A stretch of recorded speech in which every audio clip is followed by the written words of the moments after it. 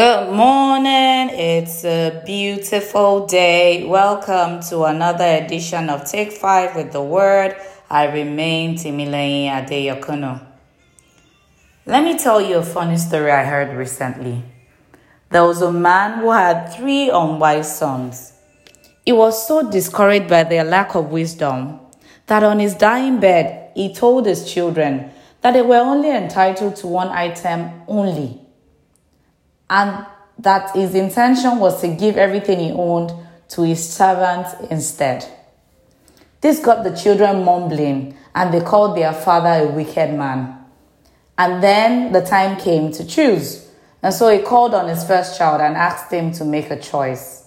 The first child looked at him intently and then said, "I choose the servant." The man smiled happily, knowing his son had made the wisest choice. This is an unusual situation. Ideally, the son has rights in his father's house, and whatever he says or does is as though the father himself did or said it. Our anchor verse for today is taken from the book of John, chapter 8, verse 36. So if the Son sets you free, you will be free indeed. When we became born again, we were told that we have been set free from the shackles of sin and our old ways. We were told old things have passed away and all things have become new. But when you're done saying these prayers of salvation, we either choose to embrace this freedom indeed, or we do not embrace it. When we do not embrace this freedom, we remain in our old ways. So by months or even years after our salvation, it will seem our lives are not truly transformed. Let me use this analogy to explain better. Imagine a bird that has been in a cage for so long, and you finally open up that cage. The bird has gotten so used to that cage that it sits and remains in the cage, just looking at you as if nothing happened.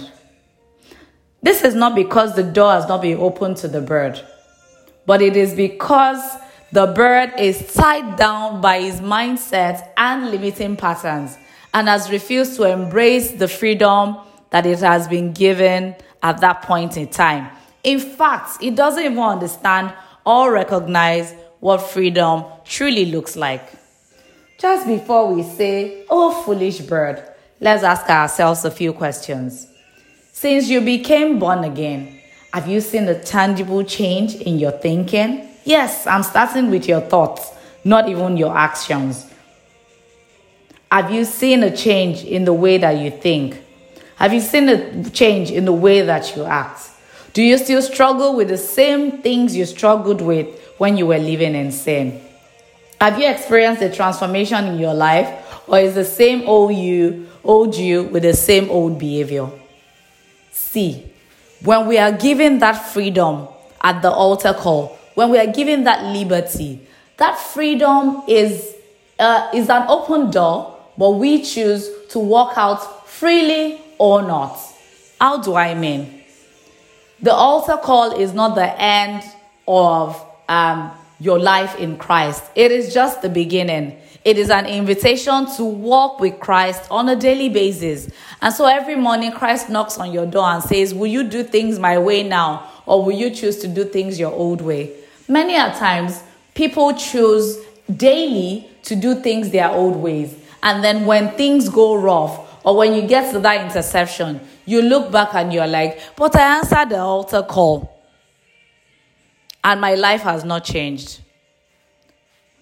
But the question is this: when Jesus comes knocking on your door every day, don't take that cigarette. Why don't you leave it? Oh, don't insult that person. You know that's the old you. Oh, don't make that call. You know when you make that call, you're going to want to fall into sin. Don't go and visit that person. You know it's going to lead you into sexual immorality. It begins to give you these tips on a daily basis. But then again, we always ultimately have the right to choose to embrace this freedom we have been offered, or to remain in our old ways. So trust me, the church didn't do anything wrong. Jesus didn't do anything wrong. In fact, as I speak to you, he is still knocking on the door of your heart. He's still whispering the good way of life to you. Would you embrace it? How do you know when you have embraced this good way? You begin to bear fruits. So the question you should ask yourself is this: am I bearing fruits such as love, joy, peace, patience, kindness, goodness, faithfulness, gentleness, and self-control? Or your life and actions portray the direct opposite of this? If your answer is no to most of these questions, then you are just like that bird who has been given freedom but has refused to embrace it or practice it. The only way to know you're free is to practice your right to freedom. No doubt about it, God has set you free. But if you are not expressing that freedom, then there's something very wrong. Break free from the limiting thought patterns holding you back. Call to Jesus to show you how to enjoy the fullness of this freedom that you have received. God is calling your attention to the finished work of Jesus and the freedom he brings to you. Begin to identify anything that does not look like the freedom in Christ in your life and begin to declare, I break loose in the name of Jesus. I break loose from sin. I break loose from addictions. I break loose from lack. I break loose from depression. I break free. I break free. I am free in the name of Jesus. I am free in the name of Jesus. I am free in the name of Jesus. For God has set me free and I am free indeed. For God has set me free and I am free indeed. I begin a journey of becoming who God has truly called me to be. In Jesus' name. Hallelujah. Until we meet again on another edition of Take 5 with the Word, I remain Timileyin Adeyokono.